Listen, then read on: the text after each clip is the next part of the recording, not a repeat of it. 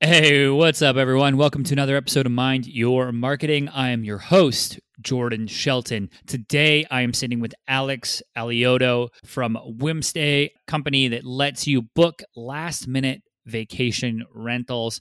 We get into really how to grow a sales org, also how sales and marketing can play nice in the sandbox, and where companies that have trouble with their sales and marketing teams fail and how the ones that do really well succeed. So good conversation. We also talk about travel, how that's going to look, post-COVID. Really interesting conversation if you're interested in travel, also the relationship between sales and marketing. But before we get into that, as always, this show is brought to you by Cave Social. Cave Social is a marketing agency based out of Los Angeles that helps grow your business online. So if you need help growing revenue, creating content for social, maybe running a new ad campaign, Cave Social can help.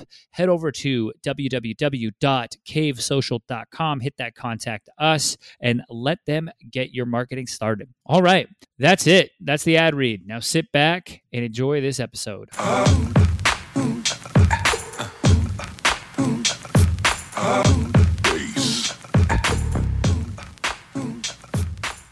Hey, what's going on, everyone? Welcome to another episode of the show. Today, I have Alex Alioto on the show with me.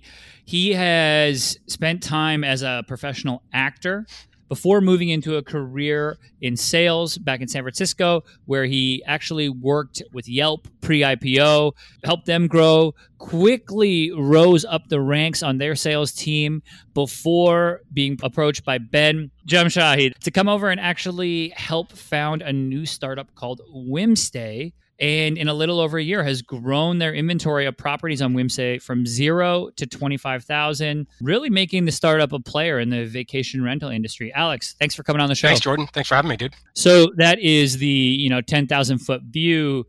Very sparse intro. I'm going to let you take it here for a bit. Tell me more of your story from acting to where you're at now with Whimstay. Yeah, man.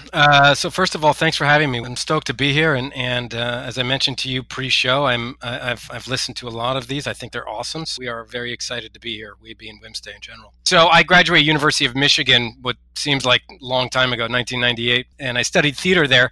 And so out of Michigan, I went to New York, and I was an actor in New York City for 10, 12 years, actually, moving sort of around the country, Chicago, Minneapolis, San Francisco, where I'm from, all sorts of different cities, just kind of being a nomadic theater actor.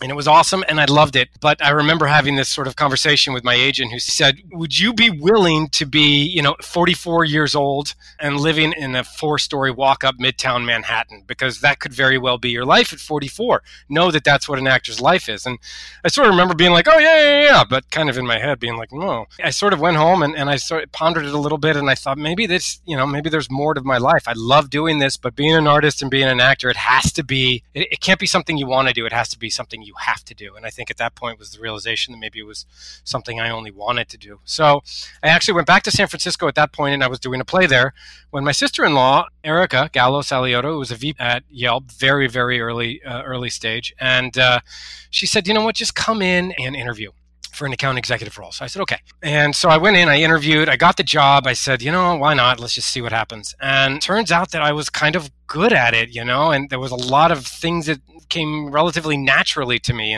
this idea of talking to a business owner and saying, and just sort of intuitively understanding this logic of like, what do they need right now, right? So, and I accrued a certain skill, I think, from being an actor, which was listening, active listening. And so it's an essential part of being an actor. You find later on it's an essential part of sales. So you think it's kind of simple, not quite as simple as you think. We don't really tend to listen very often. But so I started off as an account executive. This was 2010, pre-IPO, Wild West, just fabulous because it was in the middle of really this company growing, and it wasn't nearly obviously what it is right now. And I would say 40% of the prospects I called knew who we were at the time, and this was in San Diego. So calling into San Diego, so we were very new, and it was fresh, and you really felt like you were growing something. And my enthusiasm and my energy was just super high. And so and I did well. I was good at it.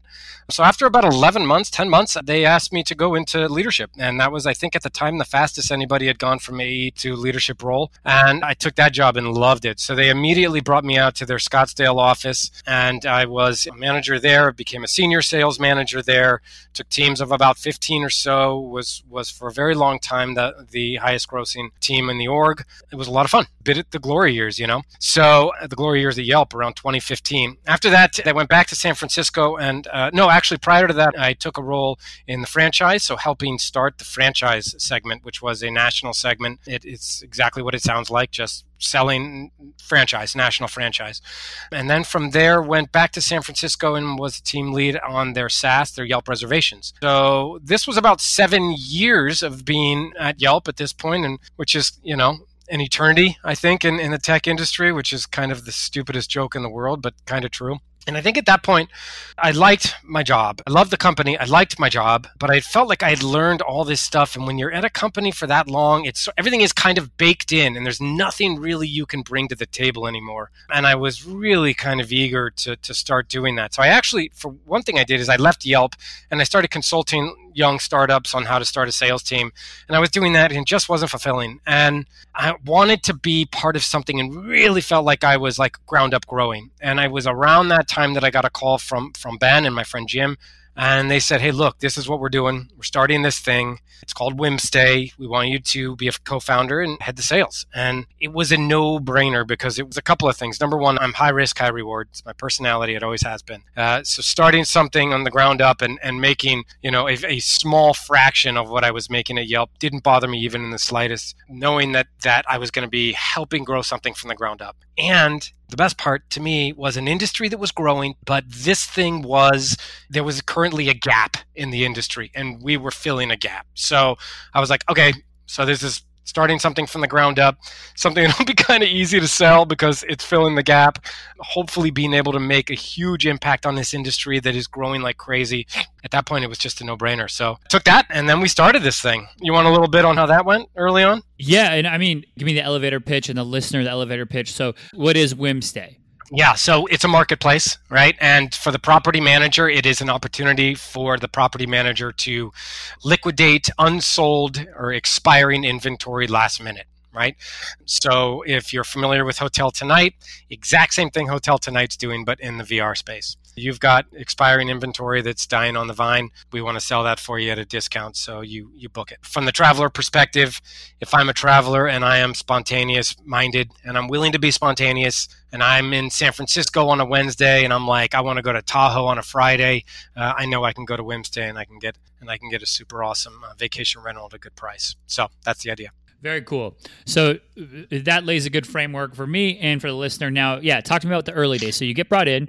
I do, and I have a hunch here, but correct me if I'm wrong, that the days as an actor where you had to kind of the starving actor be hungry and continue to grind probably conditioned you a lot for the early days of being in a star. Yeah, and the rejection, right? Yes, that's a big part of it, right? You become somewhat rejection proof as an actor because, it's like, if you're booking 5% of the stuff that you're going out for, you're doing well. It's a 95% failure rate, right? So, yeah, I think it kind of tunes you into the fact that if somebody says no to you, just don't take it personally. So, yeah, I think that was actually the biggest benefit of kind of coming from that industry. Very cool. No, I could totally see that. So tell me, you're there, you guys, you come together, you say, we're going to start this thing. Walk me through those early days and, really growing the business from, you went from 0 to 25,000, but talk to me about 0 to 1. Yeah, how that took yeah, that's a good question. So I remember this feeling of, so I go, you get there the first day of work, you go, you sit down at your desk, you open up your computer, and it's like, shit, now what, right? So I had no idea. I didn't know anything about the industry. I was like, what do I do now? And so I just kind of sat there for a second, and I think that one of the first things that came to mind was, all right, we're in San Francisco. Let's look into Tahoe. So the first thing I did, I don't know where this idea came from. I called the Chamber of Commerce in Truckee in North Lake Tahoe, and I called them and I said, I didn't even know what the hell a Chamber of Commerce was. This is one of those odd sort of inspirational ideas. And I said, give me a list of all your vacation rental property managers, if you don't mind. And she said, sure.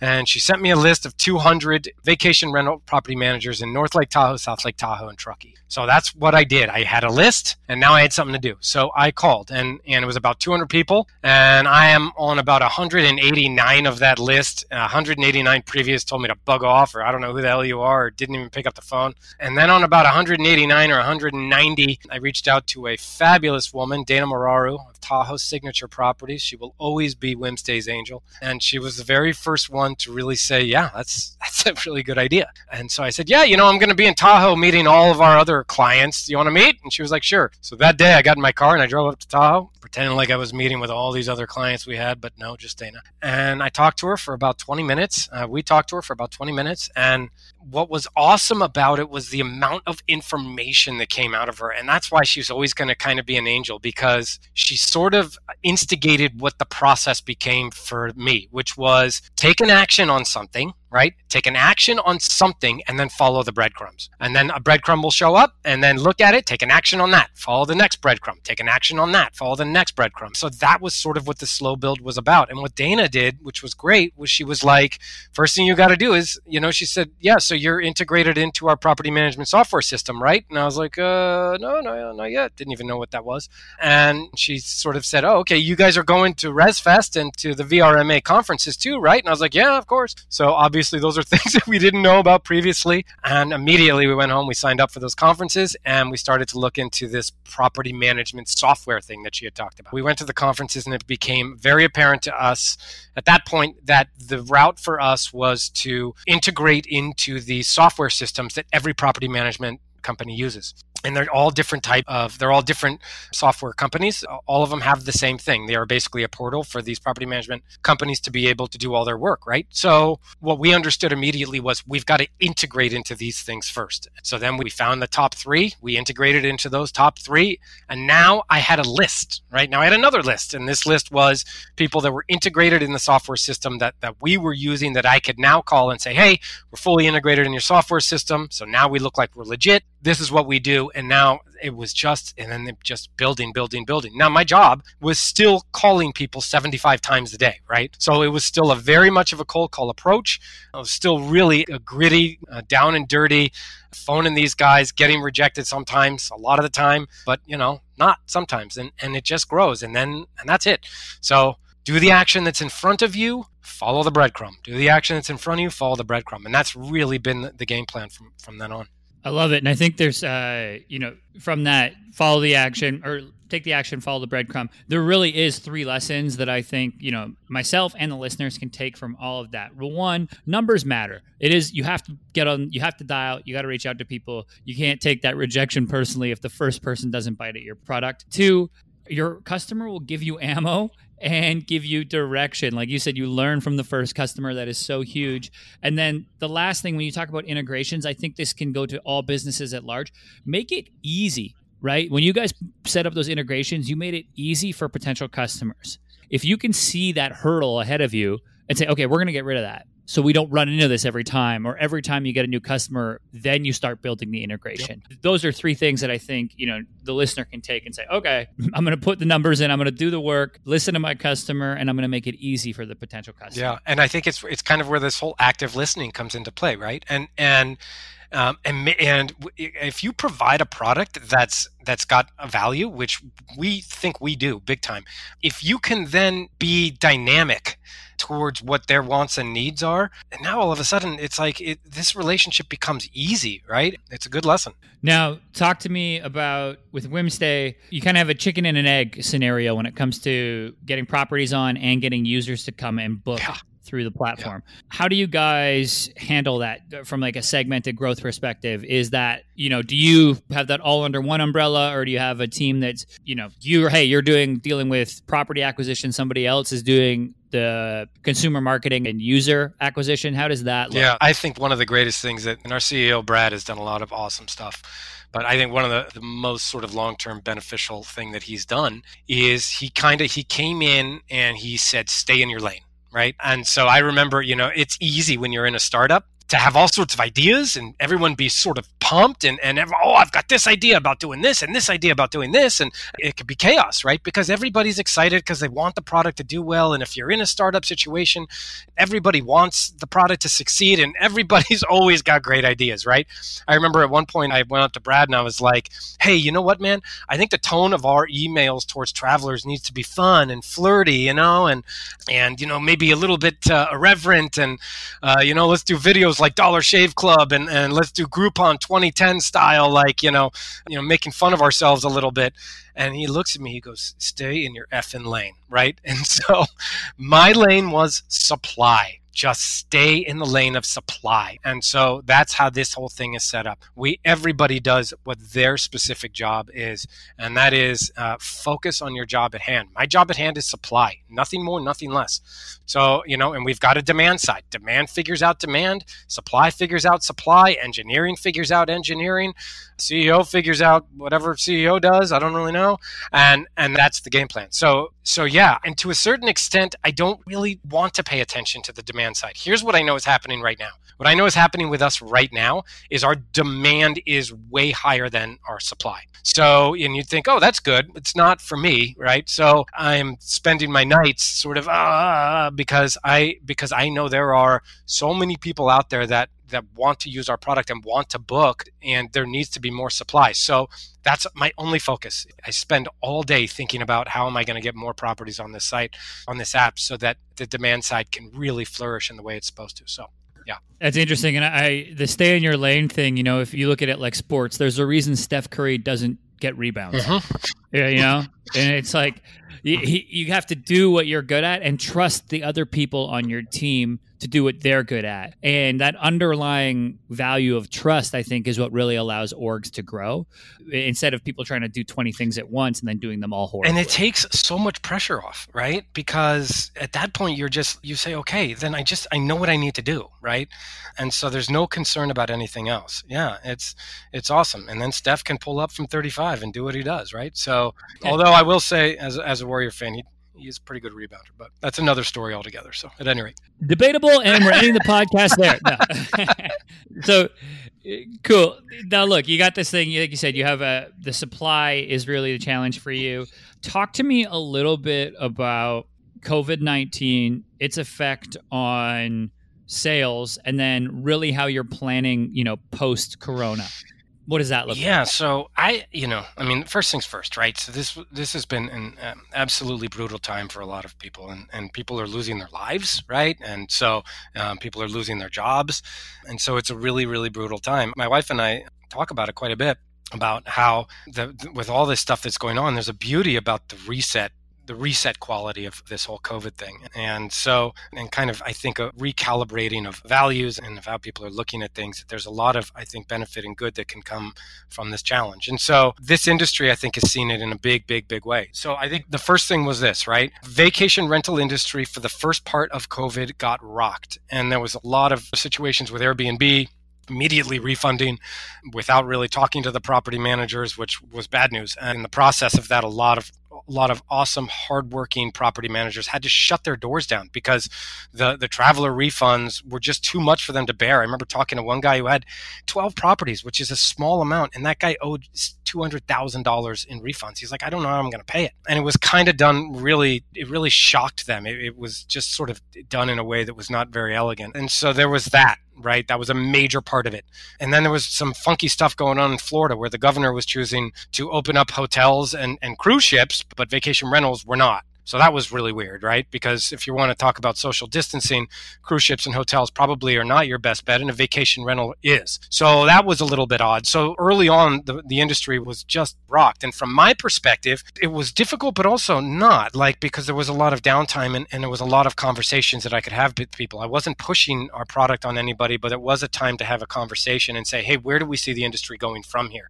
And so there was a lot of positive conversations because this is what I was personally seeing was this. Hey, what's going to happen to travel post-COVID? A couple of things. Number one, domestic travel is going to be the norm, right? People aren't going to get on airplanes. So that means what? That means that it's going to be drivables. It means that I'm going to be vacationing, but I'm not going to be getting on an airplane. It means I'm going to be getting on a car. To a certain extent, it's going to be avoiding urban areas and really just focusing on more sparsely populated beaches, mountains, lakes, things like that, right?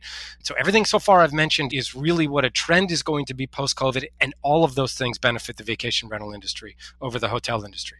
And so there was a lot, I think, of those kinds of conversation. It was, hey, once this thing is over, right, whoever comes out of this thing, whoever is in the middle of this thing and says, I am going to look at this less as a victim and more as there's an opportunity here, those people are going to come out the other side thriving. And we're starting to see that happen now. So right now, the industry is breaking records. If you go to Florida, Alabama, Tennessee, San Diego, I'm talking to property managers that are like, we are midway through June and we have already broken our monthly record for stuff. So we're seeing huge things. In addition to that, I think that we are a recession-proof industry. And what I mean by that is this, is that travel always going to happen.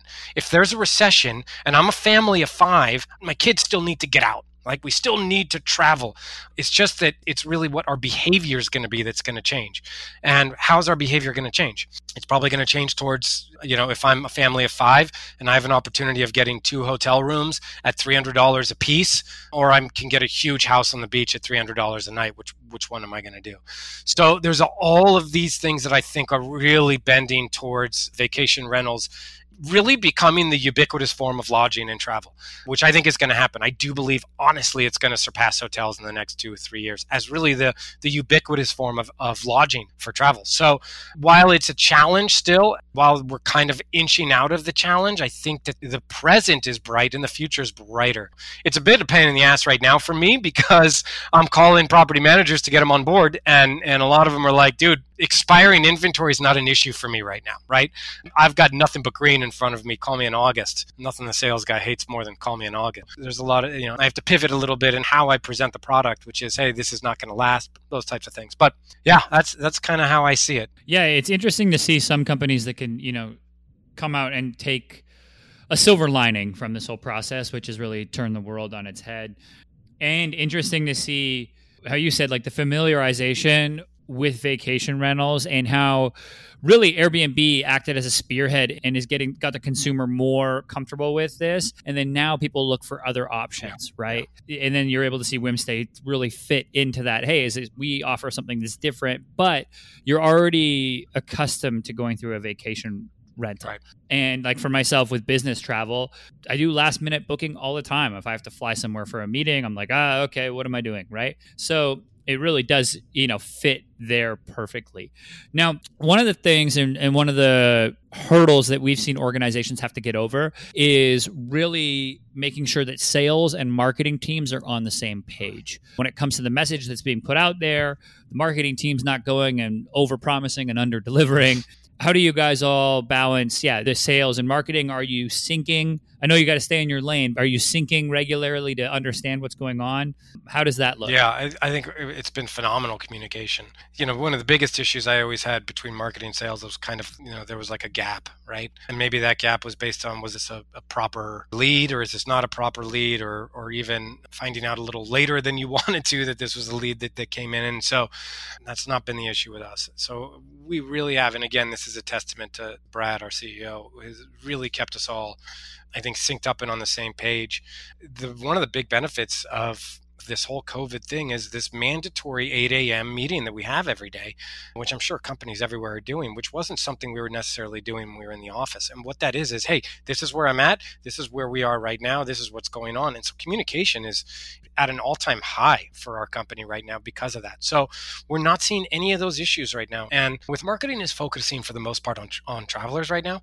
So the marketing and sales conversation isn't necessarily as sort of important as it would be in other in other orgs right now as we sort of move. And obviously marketing has dipped a little bit into hoping to get supply leads, but 99.9% of all supply leads are coming just from really outreach at this point. But the communication's great. We're on the same page. I know it's an issue for sales and marketing, and I don't think it ever has to be, because it's all based on a lack of communication. Always, it's based on a lack of communication and not conversing, right? Two intelligence agencies not communicating results in bad things happening. Same with marketing and sales, right? So 100%. Yeah, I'm right there with you. Cool, man. Well, I appreciate you coming on the podcast. Let us know, or before I let you go, let us know where people can learn more about Wimstay and connect with you. Yeah, man. You can connect with me via LinkedIn if you wanted to. Alexander, I think it's in there as Alioto. But Wimstay, go download the app. It's app-based right now. We are going to be web-based very, very soon. But we went app first, but just go Wimstay, WHIMSTAY. If you are a traveler and you like spontaneous travel and getting an awesome vacation rental at a good price, you'll dig us. If you're a property manager and you abhor expiring inventory and you like money versus no money, come and give me a call. Alex at Wimstay. You could do that too. That's it. Yeah.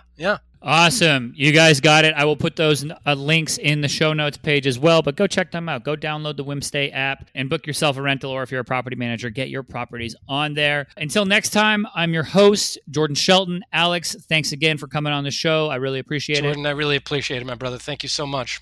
All right, everybody, you got it. That's the episode. Hit like, share, subscribe, all that good stuff at the bottom of your podcast app, and I will catch you next time.